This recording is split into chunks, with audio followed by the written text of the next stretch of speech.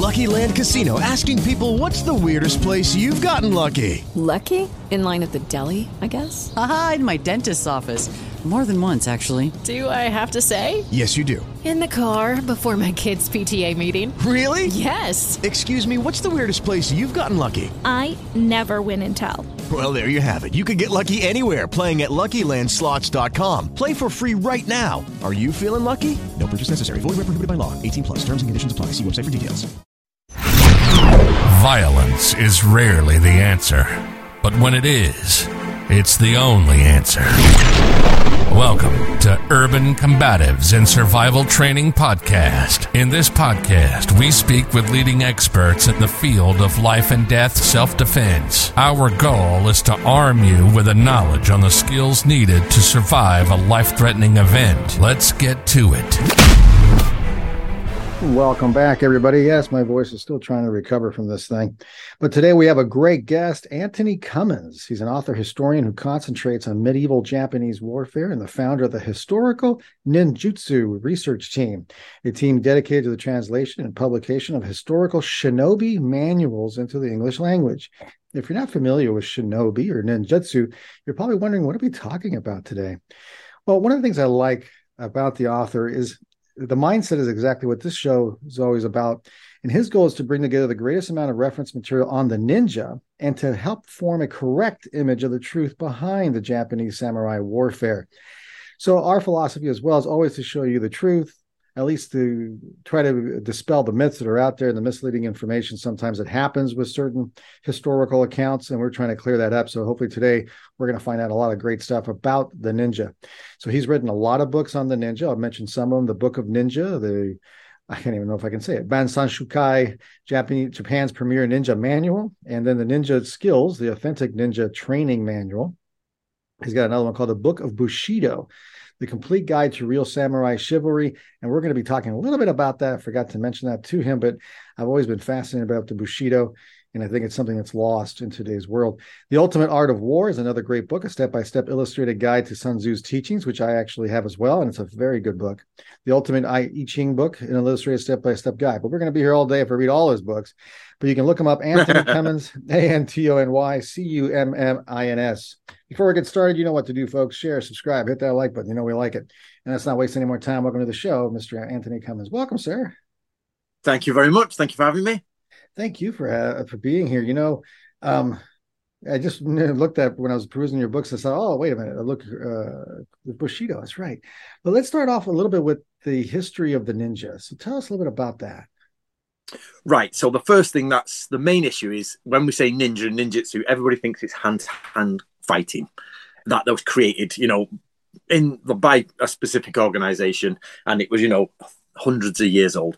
Well, that just isn't true. It just isn't true. So I've been on like a 15-year quest now to find out what is the truth of the ninja. And I basically went and found as many documents as I could. They're clearly too difficult to read. My Japanese is not that good, but it was a case of I put together a small team of people who could read it. I was like, right, let's, what does the history actually say? And it became very obvious very quickly that most of, if not all, Japanese books on the ninja were wrong. Absolutely all of the history books in English are totally wrong. And it was just ridiculous. We lived on this this myth of the ninja as opposed to what they were. So very, very briefly, they're called ninja, but the Japanese way of pronouncing it correctly is shinobi no mono. It's the same name. If you look at it, it's the same two kanji, ideograms, but it's just, you can always say Japanese things 2, 3, 4 different ways, depending. Yeah. So, you'd the same kanji, you've got to read sometimes 7 different ways to say it. It's like, oh my God. So shinobi and ninja, exactly the same thing. They pop into existence, or they first pop into the historical record in the year roughly 1375, roughly. They then disappear for 100 or 2 years, but then start surfacing again about 1550s. And then all the way up to the end of the samurai period, which is 1868. And they are always connected with espionage, sabotage, political intrigue, infiltration, cloak and dagger, sneaky beaky stuff. Sneaky beaky. It's interesting because they remind me, when I started reading your book, it reminded me a lot of the CIA. Yes. or MI6, and I'm looking at going, these guys are not what I thought they were. Everybody thinks they are some sort of like, cult of assassins going around backflips and all that. So all total nonsense. Do they do that at all, though? So, right, this is a big debate. Do ninjas assassin, right? Are they assassins? This is really difficult because of the English word assassin.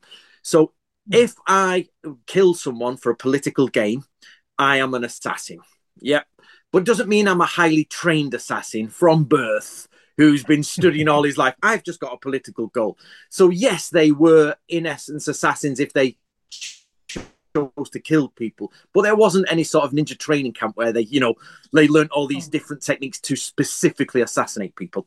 It was simply a byproduct of the fact that they normally infiltrated the enemy ranks, lived within the enemy ranks. And if they could, and if it turned up, because samurai lords are extremely well protected, everybody's tasting their food. You have no weapons. You're not allowed near them. You got 2 meters away and all this. But it says if you absolutely get the chance, you can kill them. And one way they did that was if they finally build up enough relationship with the samurai lord, and they're deemed to be good. They get within the few meters of him. They're totally stripped of any weapons. They reach for the Lord's short sword and kill him with his own sword. And then, of course, they are killed on the spot. So, yeah, the thing about this trained assassin thing, they'd all be dead because you just don't, Even if you go back to the ancient Chinese classics on assassination, they say most lords are absolutely well protected. You don't get anywhere near them. So what happens normally is you bribe people. So there's an old teaching where it says, if you bribe the person who makes the bed of the Lord, and what you do is you just put a threatening message underneath his pillow, and you pay them like loads of money to do that. And they're not killing him, they're just leaving a threatening message. The Lord then thinks an assassin can get into his bedroom at any time. But they didn't. It was just the guy they paid to put the threat there. Oh, so it was more about the propaganda. Yeah, and the sort of psychological, oh my God, they're infiltrating, change everything, move location, set up a new guard, and you can start messing with the enemy's mind that way. That really sounds like the CIA and the black propaganda and stuff like that. People go for ninja and they're absolutely saying, oh, ninja this, ninja that. But actually, the CIA, the SAS, MI5, MI6, it is the best way to translate ninja now is infiltrator commando or commando spy. So it's someone who does both SAS, Navy SEALs, and MI5, MI6, CIA stuff mixed in together. But of course, the word shinobi is an umbrella term, which you do get different types. So you get a linguist specialist. He's amazing at languages. He's not going to climb a wall anywhere, and jump in with a sword. But he'll be out there in the other behind enemy lines saying things. And if you get something slightly wrong, he's not from there. And what you're doing, you're not from here. So I don't know, where are you at the minute? You're in America? Yes, sir, California. California. So it's like someone with, I don't know, let's say what's a really strong American accent? Oh, boy. Texan. Probably Boston, Texas, the South. Yeah, something like that. Someone from Texas with his really strong, with all the local dialect and all the horsemanship stuff, trying to get his way on a Californian beach without standing out. And the simple, simple slip of a word could have him killed. Oh, wow. So they could pick that up pretty quickly from the ninjas. Yeah. So that's what ninjas would do. Let me ask you this then. Now it takes me to the world of ninjutsu. I guess that's how you say it. Yes. Well, actually, no, you correctly say Shinobi no Jutsu, but Shinobi the world no Jutsu. says it in Jutsu. Yes. Yeah. Shinobi no Jutsu. That's interesting because I don't know. I can't remember. I apologize. I can't remember if I was reading in your book or something else. It surprised me because I don't know if you watch MMA fighting at all or not. I'm aware of it. I don't watch loads. The reason being is because MMA has evolved into a hybrid of all different styles, and they pick whatever helps them succeed in that arena. But when I was reading about the Shinobi no Jutsu, it seemed like they were doing the same thing. They were grabbing the best of different styles from what I was reading. I don't know if you ever encountered that or not. Do you mean physical hand-to-hand combat? Yeah, they were grabbing things from like striking from a particular type of discipline, then they would grab grappling from another one. Okay, you've definitely not read that in my work. That is not true. That is That's not true. totally Okay. not true. No, God, it's not true. Internet nonsense again. See? Yeah, internet nonsense. To be honest, I don't blame the people who wrote it because it all came out of Japan, to be honest. All the mistakes came out of Japan. So are you aware of the Bujinkan and Stephen Hayes? Oh, yeah. Stephen K. Hayes, yeah. Yeah. So basically, Stephen K. Hayes went over to America in the early 70s, and he learnt with Master, the ninja and everything. Hatsumi. That's the Bujinkan, yeah. So he learnt with Hatsumi, but and I too, I was in the Bujinkan. We all learned, you did this, but it turns out it was totally made up by his master, Takamatsu, and there is no such thing of a hand-to-hand combat by the ninja. It was sort of just made up, and he made a lot of money out of it. Hatsumi did, and it just sort of snowballed from this small group who'd sort of made something up to like worldwide, and they can't go back on it. It's like, oh my God, what do we do now? The entire world is like, looking at us. So no, it's well known in Japan for not being historically accurate or correct. Japan's a difficult place because you can have things that are historically inaccurate and no one will call them on it. They just think it's interesting, fun role play, and that's okay for people to do. They don't mind. Nobody's doing anything. Like, they actually have a ninja museum in Japan, in Iga, where the ninja are from, and it's the worst. So the word museum should not be put on it. It's a private collection of stuff that's totally historically inaccurate, put together by some guy. And, that's it now. It's like people from all over the world think, oh, it's the Japanese official ninja museum. Like, no, it's a private institute that just made stuff up and will, do it for you. So what the thing is right. So to start from the thing is, ninja. Actually, I want to stop you for 1 second. We'll get back to that if you don't mind. I don't know how familiar you are with the Chinese, but it's so funny because I just watched Ip Man, the series, and when I read the real story, it blew me away. How about 85% of it was inaccurate in the movie? So I'm thinking, maybe it's both cultures do the same thing? Because I guess it's fine. You can do whatever you want, but wow, nothing was accurate. Well, that's what MMA has done, hasn't it? It's stripped away the mythology behind everything. You're allowed to make things up because nobody was challenged. And now it's like every MMA, and I'm not a massive fan of MMA. I'm going to be honest with you, because stuff what I've done is, so if you put an MMA fighter, right, let's be honest, MMA fighters are rough, hard lads. They're going to go beat you up, no problem.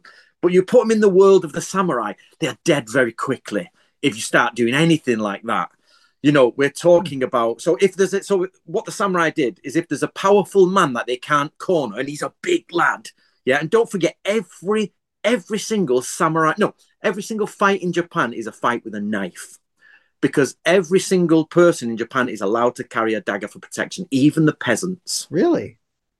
Before 1580, so think of it this way, the samurai started in year 1000 roughly, and they finished in the year 1868. For about 50% of the time, everybody had a sword. It wasn't illegal, and loads of people had them.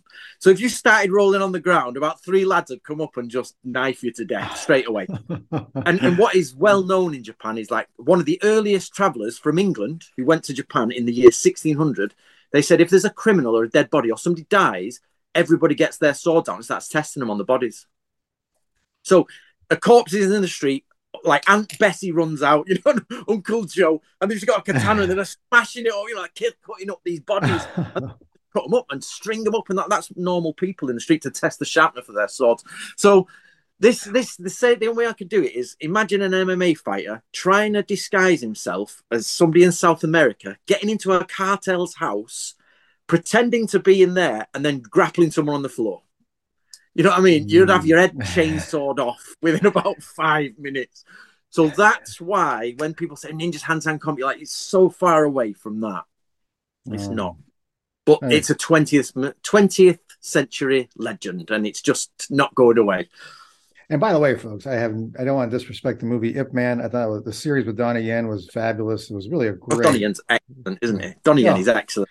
But it's the same as Crouching Tiger, Hidden Dragon. It's obviously it's meant to be magical, but it's awesome. Yeah. It's awesome. It really is. It's like, I don't want to say Lord of the Rings. It isn't that far off, but it was still really fun to watch. I mean, great storylines. Back to this, I guess. So did they know how to fight then? Did the ninjas know how to fight? that is the first question everybody asks. They say, well, they don't fight, what do they do? So this is the thing that you have to understand. They sit in Japanese society. So imagine Japanese society is based on a military society. 10% of the population rule 90%, just like the Spartans did. They absolutely rule all the people, like Knights of England. You've got, that's the law, that's the order, the samurai at the top. Inside of that 10%, you've got the lords at the very top. And at the very bottom, you've got the foot soldiers who are like, probably gambling and drinking. But their job is to fight. So inside of that 10% of all the different social strategy, strata, there's actually one job in there, which is spy commando, which is shinobi no mono. So when your army goes out, they're with the samurai army, they're doing samurai stuff, they are samurai, or at least military men, you know what I mean? And then they absolutely know how to fight. They do kenjutsu, swordsmanship, they do grappling, they can, dagger fighting, they use spears, archery, explosives, poisons, all of that is there. And then they add on to that ninjutsu, which is the espionage, creeping in, breaking through walls, listening, codes, translation, all that. Oh, fascinating. Now, I guess I'll have to ask you, I mean, you're the one who studied this. There are some schools, you mentioned already one name, that go around saying that there's a special martial art from the ninjas, and they'll call it, usually they call it ninjutsu here, or there's some other names for it. So is there such a thing? Because I know you wrote a book on the skills. So is there like a manual or curriculum that they did learn in regards to fighting? Not fighting, no. Absolutely not. So that is my biggest thing I have to change for people. So when they say, ninjas, what did they use to fight? They use something called taijutsu or jujutsu. So remember, so everybody talks about Brazilian jiu-jitsu, which really annoys me because it's not Brazilian, it's from Japan. It was just, so if people out there love Brazilian jiu-jitsu, there's Japan changed after World War II. So actually martial arts were absolutely outlawed after World War II. And I think it was by MacArthur, he outlawed them. And it took about 10 years or maybe 7 years for them to be brought back. And when they were brought back, they were made totally different. And the Aikido comes into it, Chi, and lovely. We are not, because don't forget the Japanese were torturing and murdering people, making them construct, bridge over the River Kwai. They were like, the idea of the samurai in like the second half of the 20th century was absolutely horrific. So they made it very easy and very nice. But the Japanese immigrants who went to Brazil before the 1940s war still had the original, let's smash them, crash on the head, choke them out. It was, so the Japanese jiu-jitsu in Brazil was pre-World War II. And after that, it just got silly and they got all, yup, it's like, that's not going to work anywhere, mate. You're not going to win a fight with that. It's interesting because I was reading a book on the history of the Brazilian Jiu-Jitsu, and I can't remember now the name of the Japanese man who. Yep. Shoot, there was a Japanese guy who worked with the Gracies. Yep, and he was an immigrant from Japan, and I think he ended up in Brazil, wasn't he? And it was a hard place. He was a hard man. It's pre-war. They were. So this idea, like, I bet you, if you look at MMA fighting, if you go to the martial arts schools of Japan in the late 1800s, that they're doing that type of thing, grappling, lots of heavy-duty guys, pulling it. And the samurai, I've got one of my manuals we translated. It says, never try to beat anyone who's stronger than you. You just stab them. It openly says, don't try all these technical moves. You get your mates and you go and kill him. Well, it's efficient. I think they were about efficiency. And that's what they're saying. Like so one of the samurai tactics is have a kill squad. So what you do is when you take three of you, and if there's someone so let's say, you've had Bas Rutten on the show, have you? Is it? Oh, yeah, Bas Rutten, yeah. Yeah, right. Let's say I want to kill Bas, yeah? There's no way I'm going to do it. I'm going to leap at him and he's going to just pound my head off the ground. So what I do is I go and I confront him. Somebody else goes around the area so none of his mates can come in. And then the third one comes behind and slits his throat. Yeah, and that's how samurai... yeah, and that's how samurai deal with hard men. Or the other one is if a hard man is somewhere like in a building, they can't get him out. They just boil water. So you can imagine boiling your kettle and you put roasting water and you all just run in and throw it on the face. And then while they're burning on the floor, you just all stab them. So basically, it was really just about the victory. No matter how you got it, you just got to get it. And yeah, but you also had to pretend. Well, it is. But then the real hard guys who became what's called Ichiban Yari, number one spear, were the ones who were like, don't help me, lads. I've got this. All those like your superstars, like your MMA superstars are like right, stand back, I'll get him. And then it's a case of, but the problem is if you didn't get it right and you didn't win, you were dead. Yeah, that's a big problem. Yeah. Bruce Lee got away with a lot of that, but let me ask you this. I got about 4 questions. I want to make sure I get these in. They're not going to, I'm trying to keep them in some kind of order. So forgive me, folks.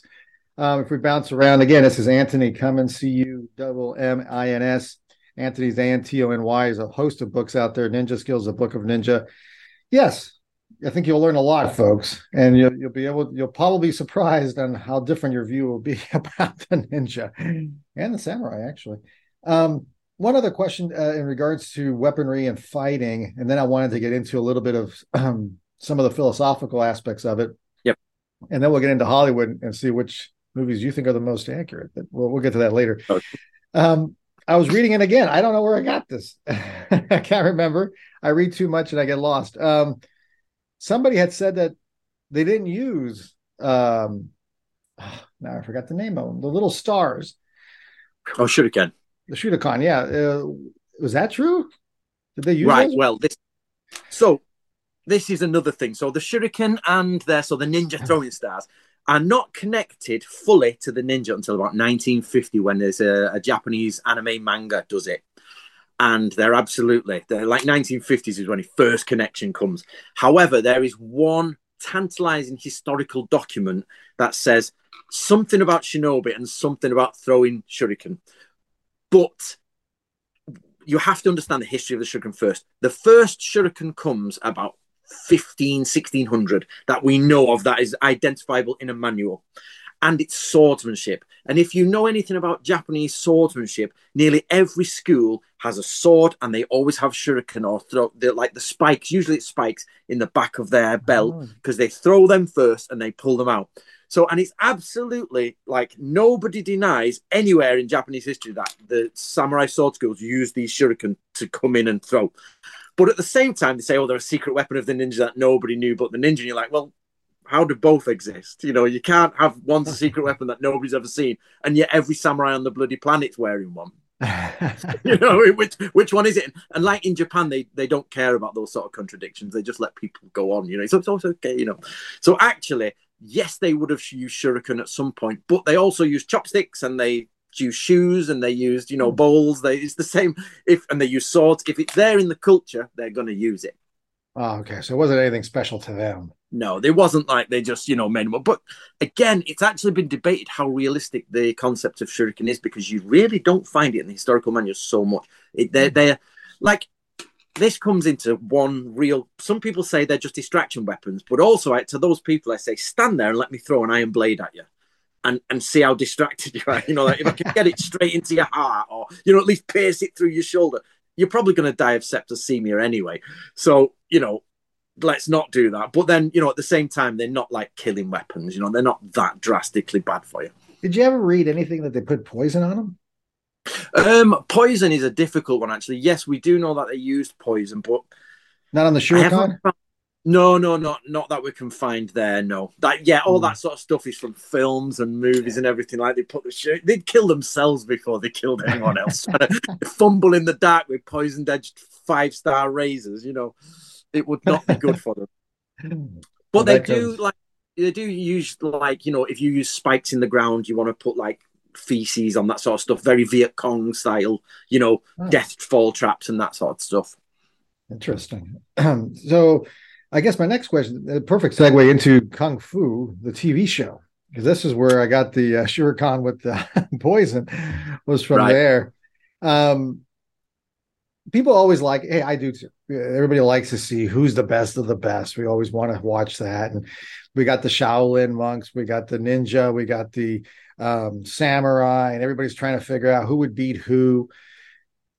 I guess it's a 2-part question. Did you see anything in your research about them ever encountering each other, a ninja versus a Shaolin monk? And 2, what do you think the differences really are? Right. Okay, right. For Shaolin monk. Yeah, well, first we'll go off. Have you ever seen any stories where the ninjas or samurais encountered a Shaolin monk? Is there any writings Right. about, No, so one of the myths that comes out is that the ninjas and the Shaolin monk are connected. They also say, the ninjas connect to what are called the Yamabushi, which are like the monks who go in the mountains and all that. They're not. They used it as disguise. Now, there is no evidence anywhere that a Shaolin monk actually came over to Japan and did anything. It just doesn't exist. However, what we do have is that we know the Chinese in the 1500s were coming to Japan and the Japanese were going to China. And what we definitely know is that there's even villages, and I've been to one of these villages in Thailand, where some of Japanese samurai actually settled. They used to fight in Southeast Asia all the time. So there's definitely, and the Japanese invaded Korea in 1596. Now, if you don't know anything about sort of Japanese history, the year 600 is a big divider. After the year 1600, after the year 1600, the samurai are isolated. They're getting weak. They're getting a bit watery, and it's not really happening. It's still a dangerous society, but it's like Nazi Germany has won, and they're just under control. That's it. But before that is the civil wars of Japan, and it was a massacre. It was a slaughter. Like, there was killing millions of people, throughout sort of like history, a couple of hundred years. And they also invaded Korea, and they were slaughtered, and the Chinese army had to fight back. So we know they took ninja with them. We know they were fighting in Korea. We know that the Chinese were fighting in Korea against them. They were doing naval tactics against each other. There was definitely Chinese and Japanese samurai fighting. And they, not only that, but I've recently been trying to discover the oldest Japanese swordsmanship that is identifiable. Now, what I mean by that is, it's somebody explains, you put your left foot forward, you hold your sword up, it's actually there. And the oldest Japanese samurai sort of swordsmanship comes from a Chinese manual.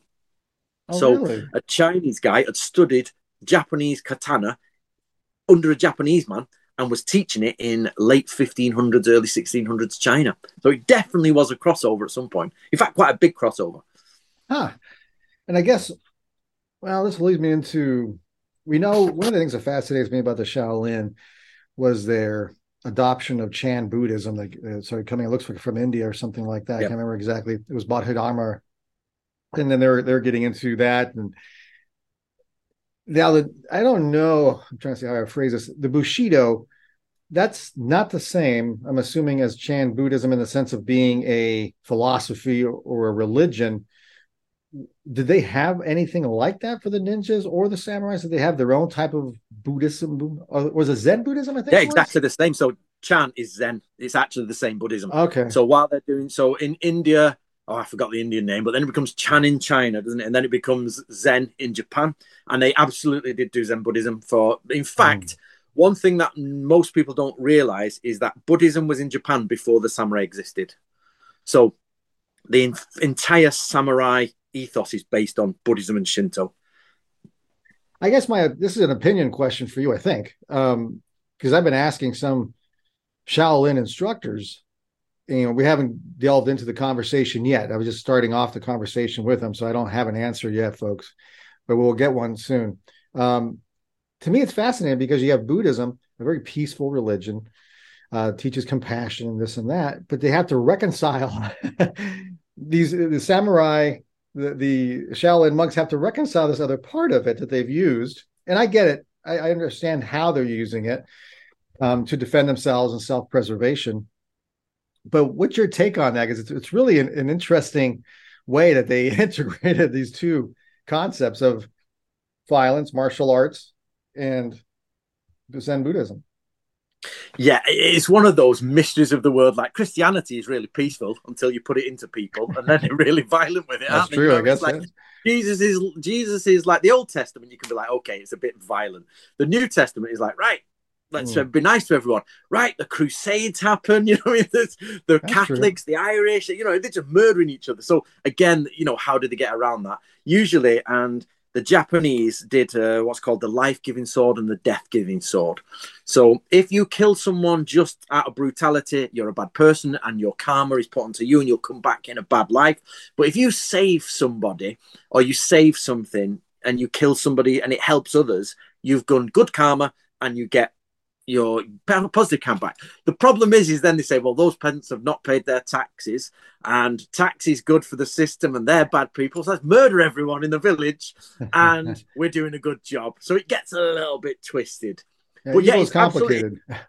It's one of those things where it's absolutely mind-boggling because they all love being like Takeda Shingen is one of the most famous samurai ever. He was like the master of samurai and took over a lot of Japan.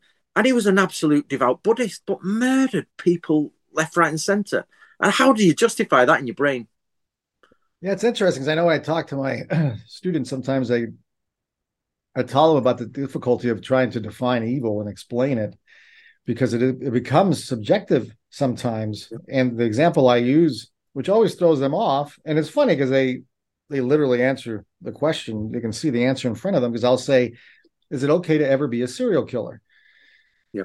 And they all look at me and, no. And then I said, well, what about the serial killers? There's a couple of them that only targeted pedophiles, people who molested children. Is that okay? Well, yeah, that's not it. It's like, oh, now all of a sudden what was evil has been rationalized away because it's fighting, I guess, that's what terrible English, something that's more evil. And and I think one of the things I was reading about the Shaolin monks, that's kind of one of the ways, at least according to this book, was how they viewed it. If you were reducing a certain level of suffering by causing other suffering, then it was okay. And it's a fascinating way of human. I consider thinking. that though. I do. If you read a lot of the samurai literature, the way of the warrior is the lower path, and it's always said the way of arms is the lesser path. Because the way of like the sage is to, like the Taoism and everything, is to just go with it, and the universe will present its things in the correct manner. But humans can't let go like that. We just can't let go. And it's like, I once saw, bizarrely, a video on executions. My sister enjoyed like real life deaths. So I watched these executions, and it does actually say, the samurai said, one of their training techniques is to watch executions because you got to get like a strong stomach. And I'm not a fan of it, but I saw some Chinese executing some Tibetan monks, and they were shooting them in the back of the head, and all the Tibetan monks stood there, and one of them slightly twitched his head, and you could tell he was like a bit, not ready for it, and he got shot. And I thought, that guy's not quite on the path. The other monks just stood absolutely still and waited, but it showed in that final second, that few centimeters he moved, was like he's not at ease there to being shot. And that's the actual crux of it. The way of Buddhism, the way of Taoism is you just let them shoot you because the universe will take care of you. You're reincarnated. It's not a problem. And in fact, not only that, you have to then say, surely that's my karma that I've been shot. So I got asked a really, really difficult question once. And am I allowed to be a bit controversial? Yeah, go ahead. Yeah, and it was from a black man. I was in Japan. I was chatting to a friend of mine who was black, and he said, if karma is from everybody's karma is their own problem, does that mean all the racism against all black people is their own fault? And I said, yes, according to karma, it's your fault. But it's not your fault because you're black. It's when in the past you were like a white man or a Chinese man or a girl or you've done something wrong in your past that has created that discomfort in your future. But you weren't always black. That was, and he just couldn't get, he was not having it, Yeah. But that's where you have to believe in it. If you believe in it, you have to believe fully. And that's what they say. The path of the master is higher than the path of the warrior, because the master lets go of all weapons and lets go of death, and you let go of life and death. But no one, have you ever seen anyone do that? Even that Buddhist monk was struggling at the end, Well, yeah, when it comes to testing time, that's a tough part. That's a tough point right there. So what I was going to say, so that's why we all manipulate the words to allow us to live. You would kill everyone. It's all right because I'll rationalize it, like the serial killer and the this and that. Yeah. That's where you've got to transcend to the next bit. You have to be a Buddha or a Jesus for that. Yeah, and it's interesting too. And I don't want to overgeneralize. I'm not saying you are, but I also don't want to overgeneralize for people out there, because some people are just bad and they say evil. They follow Buddhism, but they may not. They're just under the mask of it. And others are better. Like the Ip Man series was good about that, because he always tried to slow it down, not get it. You can't see my hands, but they tried to slow it down and not get into fights. And he always said, just leave. Let's let this die and let's forget about it. And I thought that was kind of cool. same thing with the Kung Fu show. Actually, as I watched it again over the week, it was interesting to see the moral values there, because a lot of it was, no, we don't need to fight. Just let it go. I apologize. He apologized several times where I'm thinking, I don't know how many people would have apologized for that. Because he did nothing wrong, but he said, you know what, if it's going to save this, I'm sorry, let it go. And I thought that's a good lesson for a lot of people in today's world with road rage and things of that nature. I don't know how that is, how prevalent that is in the UK, but over here, unfortunately, it is. And people would just let it go, man. There's a lot more dads and sons would be around. Yeah, absolutely. That it's the same. The samurai do exactly the same. They say, 99% of the time you don't go into action. But the difference between courage and cowardice is 99% of the time is just like, let it go. Yeah, we apologize. Sorry, no problem, etc. Not a problem. But then that one time, if you don't do anything because you're being a bit like, oh, I better not, or my life might be like, no, that you're a coward. If there's a moment where you should do it, do it. If there's a moment where you think, no, we can resolve this without that. That's a good point. Let me ask you this perfect segue into Bushido. What is the Bushido code? I'll give you a story really quickly before we go on. The reason I'm giving it to you, because I think a lot of times people haven't heard it. And I was surprised when I did hear it, but there have been several law enforcement people that I've interviewed. I've interviewed hundreds over the years, but there's been about a dozen that were martial artists that adhered to the Bushido code. Yep. And encountered a perpetrator who was violent. None of them that I know of committed murder, but they were either assault, they were there because of an assault, domestic, whatever it was, alcohol. And I'm not kidding you. Every one of those guys that encountered that, when they realized that the perpetrator had a martial art background, told them, you're not following the Bushido code. Do you even know that? And every single one, I'm not even making it up, folks. So if they're making it up, it's a different story. But this is what they told me. Every single one of the perpetrators said, oh, shoot. You know what? You're right. And every single one turned around or gave up, didn't even bother with trying to fight the officer, and just immediately became ashamed. And I thought, wow, that's pretty darn powerful that they're doing that. But I guess my question to you leads me into, what is Bushido code? Tell us a little bit about that. So let's start with the word first. So, and you're right, with those martial artists, that is the same. You just got to go in and say, you're not following Bushido. And that will strike a heart chord in the base, because they've been priding themselves on being warriors. And now they're like, oh my God, you've hit me in where it hurts, So the word samurai actually means to serve. A lot of people know that it means serve. But originally, back in the old days, you had two different people. You had the samurai, who were non-violent, non-military. They were servants. And then you had the bushi, which were warriors. And eventually they amalgamated as one social class, and it became the warriors who serve. So they interchanged the word bushi and samurai. And they almost mean the same after a certain time. So bushi do means the way, because the same do is from the Taoist do, Taoism. Oh, yeah, the way. So it's Bushi do. So the Taoism of Bushi is what it is. So it means the way you should follow. Because if you don't know, the ideogram for Taoism means path. And it's a path that you should follow. So Bushido is a path that you should follow. And it's a set of rules that you should be guided by. But this is where it gets a bit problematic, is that set of guidelines was not written down in any form until the year 1900. So, the year 1900. However, this has led to people have been split down the middle on this. They say Bushido never existed. Well, it does. We know it does, but it needs defining. So there's a guy called, I forgot his name, to be honest. I've even wrote Nitobe, and he was at dinner and he was speaking English. He was an ex-samurai. He was brought up as a samurai, and somebody at the dinner table I think he was with a really high academic university in America. And they said, how is it you Japanese don't have any Christianity or anything, but you're really good? And he said, well, Bushido. And the guy said, well, what is it? So he wrote a book, and the president of the United States even promoted it. He said, it's amazing. So he wrote the book, Bushido, the soul of Japan. And it was kind of a bestseller in America in the early 1900s. It was used in World War II to sort of say, you've got to be Bushido. But when you go beyond that, so everybody, all those people that the police arrested will have read that single book.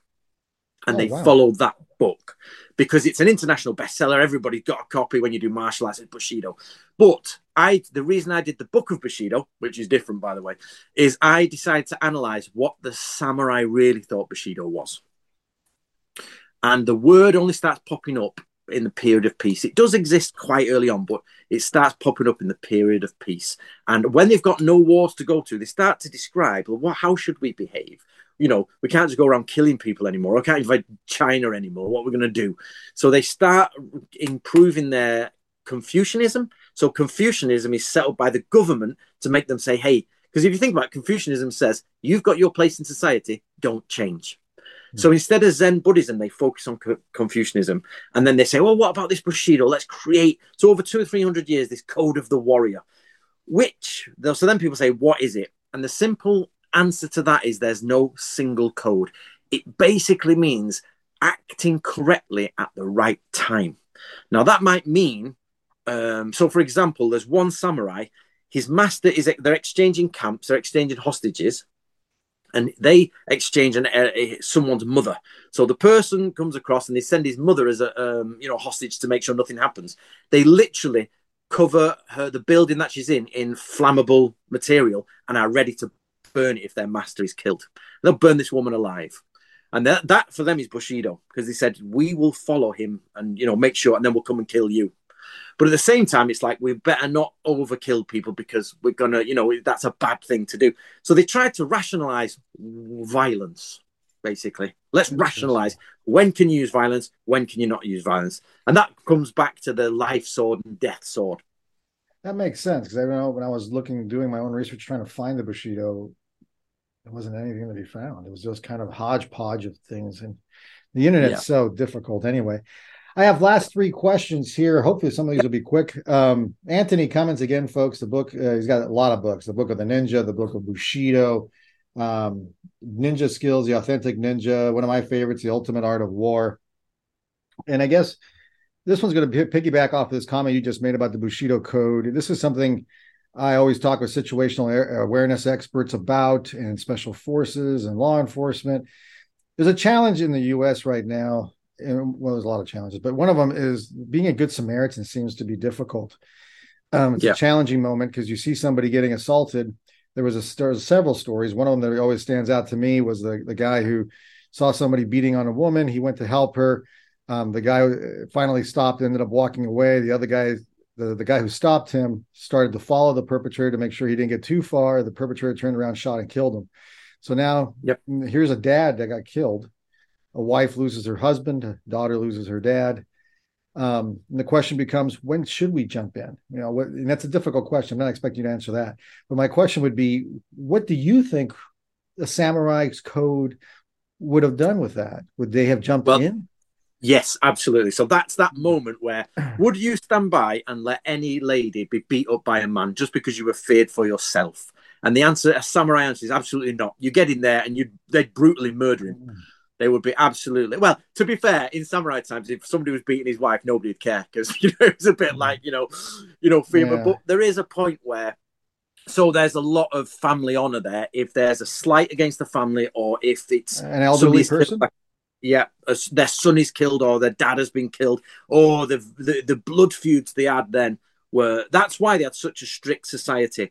So they had something where they used a middleman all the time. So any type of something that might become heated, they would sit in their own houses and send a middleman, and that gave everybody time to relax and calm down before, even if the answer was really bad, it wouldn't just suddenly start drawing swords. And when a samurai draws his blade, their society doesn't let them put it back. That's like, no, we have to fight now. So they said, once you draw, it's too difficult. Nobody wants to be the one who gives up. So you end up with lads killing themselves, and there was some of these guys are 16, 17. But absolutely, that's that point where it says, is there a moment where you should, even if you die yourself? So that man who did that did the right thing according to Bushido. Absolutely. Interesting. Yeah. And his family in Japan would have been proud of that. The Japanese family would have said, yes, that was the correct thing to do. He is not a coward. He goes down in our family history as a brave warrior. Excellent. Interesting, folks. I guess my second to last question would be Miyamoto Musashi. He's famous, and everybody's he's all over the place on Instagram. All these memes and stuff about him. I can't remember. Was he a Ronin? I don't even know if he was a Ronin. He was a Ronin, yes, but Okay. he does get hired. And the word Ronin, though, is problematic, just so you're aware. I'm sure it is. Every word No, far. in the sense that Ronin basically means masterless samurai, and everybody thinks, oh, the masterless samurai, they all commit suicide. That's not true. Basically, it was just you were unemployed. So there was a point in samurai history where so many samurai were unemployed, but they go to each war and they'd get employed for the season. And then the Ronin, it means wave people who move on the wave. Oh, that makes sense. So the idea of this. Wait, go on. I was going to say, what about Musashi? I mean, anything there that you know? I mean, is he a legend as well as No, Musashi is absolutely correct. His Book of Five Rings is absolutely correct. He seems to have been an exceptional swordsmanship. He has defeated, not killed, but defeated 60 people. And many people think he killed them all. He didn't. But absolutely he's considered. And it wasn't one of them where it was put up afterwards. In his own lifetime, he was famous. Okay, that's good to know. You're scaring me for a second. Yeah. So what I mean by the Ronin is everybody says, oh, Ronin. But actually, lots of samurai were Ronin. But he did get hired to, be... The problem comes, it's a political problem. There was a moment where you weren't allowed to hire any more men because hiring samurai was literally enlarging your forces. And there was a stop saying, it's like saying Germany, you can't have any more battleships. So they said, you can't have any more samurai. So we get this Ronin problem where the Ronin who are not hired have nothing to do. And they end up being violent gangs and killing people and all this. You're really bad, So they had to get rid of the Ronin problem and, integrate them into society because the wars had stopped. There was nowhere for them to go. Wow. So, Musashi really wanted his position as a samurai. He wanted a high position, but it's not. So what they end up doing is they end up becoming martial arts teachers and getting money that way. So what you see is after the wars are finished, you see the rise of dojo culture. It's like, let's just create training halls. Let's teach people. And, and he was really, really good at it. Interesting. Well, I guess we're down to our last few minutes and the question of the hour. Do you have a favorite movie? I mean, I'm thinking in the top of my head here, there's Samurai with Tom Cruise. Everybody likes that movie, whether it's accurate or not. Again, we're back to that situation again. What is your take on the Samurai movie with Tom Cruise? And is your sense of accuracy or just pure entertainment? I want to give you two answers here. First of all, I hate that film simply because I hate it. Because they did. Do you remember? Did you watch Kingdom of Heaven? Oh yeah. Brilliant film on the Crusades, Gladiator, amazing film about period dramas, and they did that one, and they had the best opportunity, but it was one of the flattest films I've ever watched. It was they made a really bad decision by making it in the 1800s because it was a boring section of Japanese society. So of that, it was like the modern war. Basically, modern guns kill samurai. Yeah, we know that. Actually, the samurai were using modern guns. This idea, it was totally the other way around. They got their hands on imagine a military not getting the best equipment. Imagine them saying, no, I don't want that. Howitzers firing away. They're like, we want one of them. That's what they did. That was oversimplified, but everybody says, oh, do you like Tom Cruise's Last Samurai? No. Every time I go to see my cousin, he's like, do you want to watch Last Samurai? Shut up, Andrew. So, go ahead. My favorite, people ask me what is my favorite ninja film, and I'm going to surprise you hopefully here and say it is either Blood and Bone by Michael J. White, is it? Oh yeah. Jeez. I can't remember that movie really well, but yeah. Yeah, that one, or Law Abiding Citizen with Gerard Butler. Oh wow. They are the best ninja films they've ever been made. There's no ninja in them, but that is how a ninja is. Oh, interesting. Yeah, I'm trying to think how you connected those. Okay. Because law-abiding citizen, right? He's somebody kills his wife, so he goes on a quest of vengeance using his mind, the tricks, gadgets, psychology, and everything to get this guy and kill him after he's been in prison for years. And it is brutal, and he gets him brutally. And he's CIA or something, so he knows all the spying gadgets and everything, and that's what he does. Whereas Blood and Bone, I think, by Michael J. White, I think his name is, that again is he has to get revenge, or he has to find out, and he infiltrates the people, he infiltrates the gang. He's hard as nails. He's a war sort of veteran. They are perfect ninja films. Wow. All right. And I guess I'm assuming the TV shows or the movies like Michael Dudikoff's Ninja was probably an embarrassment to you as well. Yeah, like they're fun. Okay, so my favorite crack ninja film is actually Sakura Killers. Do you know Sakura Killers? No, never heard of that one. Yeah, it's 1984, I think. They've got the red ninja and the green ninja. Oh, it's so good. I love it. It's terrible, but it's so good. And there was something called Ninja Apocalypse, which you can't really get hold of anymore. But it was one of the best. It's like made in Taiwan. It's a female ninja. It's dubbed in English, but she does the same. Puts poison on a shuriken, and on the side. So she flies on a kite and everything. I thought it was wonderful. But the best samurai film is probably Throne of Blood by Akira Kurosawa. It is actually a retelling of William Shakespeare's Macbeth and Throne of Blood. Do you know Akira Kurosawa? He's one of the most famous Japanese directors, and he basically did about 5 or 6 samurai films, which are considered perfect films. His famous number one is Seven Samurai. So Magnificent Seven? Oh, Toshido Mifune. Yeah, that's Akira Kurosawa. So Magnificent Seven is totally based, in fact, totally ripped off of Seven Samurai. Seven Samurai, yeah, that's right. Yeah, I remember that. It was the Western version of it. And that is why Clint Eastwood has a straw in his mouth when he's in the films, because the Americans were ripping off the Japanese at the time. And all the Japanese Ronin films, because Ronin were hungry, they had no job, but they didn't want to look like that. They put toothpicks in their mouths and hung them to say, I've just eaten, even though they were starving. And Clint Eastwood was done the same based on that. Oh, interesting. Yeah. They thought this. I listened to a really, not boring, it was interesting, but a little obscure podcast once where it was like the Japanese cinema and American cinema in the 50s and 60s, how they were nicking off each other. Oh, really? It was pretty good, actually. I remember that Toshido. I think I saw the original Seven Samurai. Yeah. So that was Throne of Blood is the same one. Yeah, his Throne, even though it's got supernatural stuff in it, is, dark, brutal, less of the sort of like Tom Cruise on a bound, stuff. The Throne of Blood. Okay, I'm going to put that down there. It's a 1957 movie, too. Yeah. Okay, it's an older flick. All right, I'll definitely catch that one. I can't, I know we're out of time. Actually, I'm out of questions anyway. I think you answered everything. You covered Mifune, which was my last question, and Miyamoto. Again, folks, it's Anthony Cummins, Antony Cummins, The Book of Bushido. If you're interested in reading that, The Book of Ninja Skills, The Ultimate Art of War, The Ultimate I Ching, The Ultimate Guide to Yin Yang. A lot of great books. A lot of things are going to surprise you when you read. Also, The Book of Samurai. Go ahead. If you don't mind me saying, I would say that probably if you want to start off with one of my books, your best thing is How to Be a Modern Samurai. Okay. That is probably the best book to start off with. It's the easiest, gets you in there. How to Be a Modern Samurai, 10 Steps to Finding Your Power and Achieving Success. All right. So we'll definitely recommend. There's a lot of books. How many have you written? Like a dozen or two? No, 20. 20. Wow. 20 books. Jeez. I write 2 a year on average, and I've been doing it for 10 years. 2 a year? Yeah.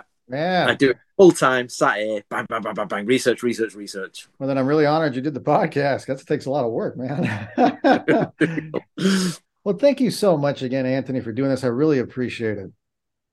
Thank you very much. Thank you, everyone, for listening. Again, we took a journey to find out about the ninja and the samurai and some interesting discoveries and twists. I hope you enjoyed the show. You know what to do. Share, subscribe, and hit that like button, everyone. And follow the Bushido Code. With Lucky Land Slots, you can get lucky just about anywhere. Dearly beloved, we are gathered here today to... Has anyone seen the bride and groom? Sorry, we're here. We were getting lucky in the limo and we lost track of time. No, Lucky Land Casino, with cash prizes that add up quicker than a guest registry. In that case, I pronounce you lucky. Play for free at LuckyLandSlots.com. Daily bonuses are waiting. No purchase necessary. Void where prohibited by law. 18+. Terms and conditions apply. See website for details.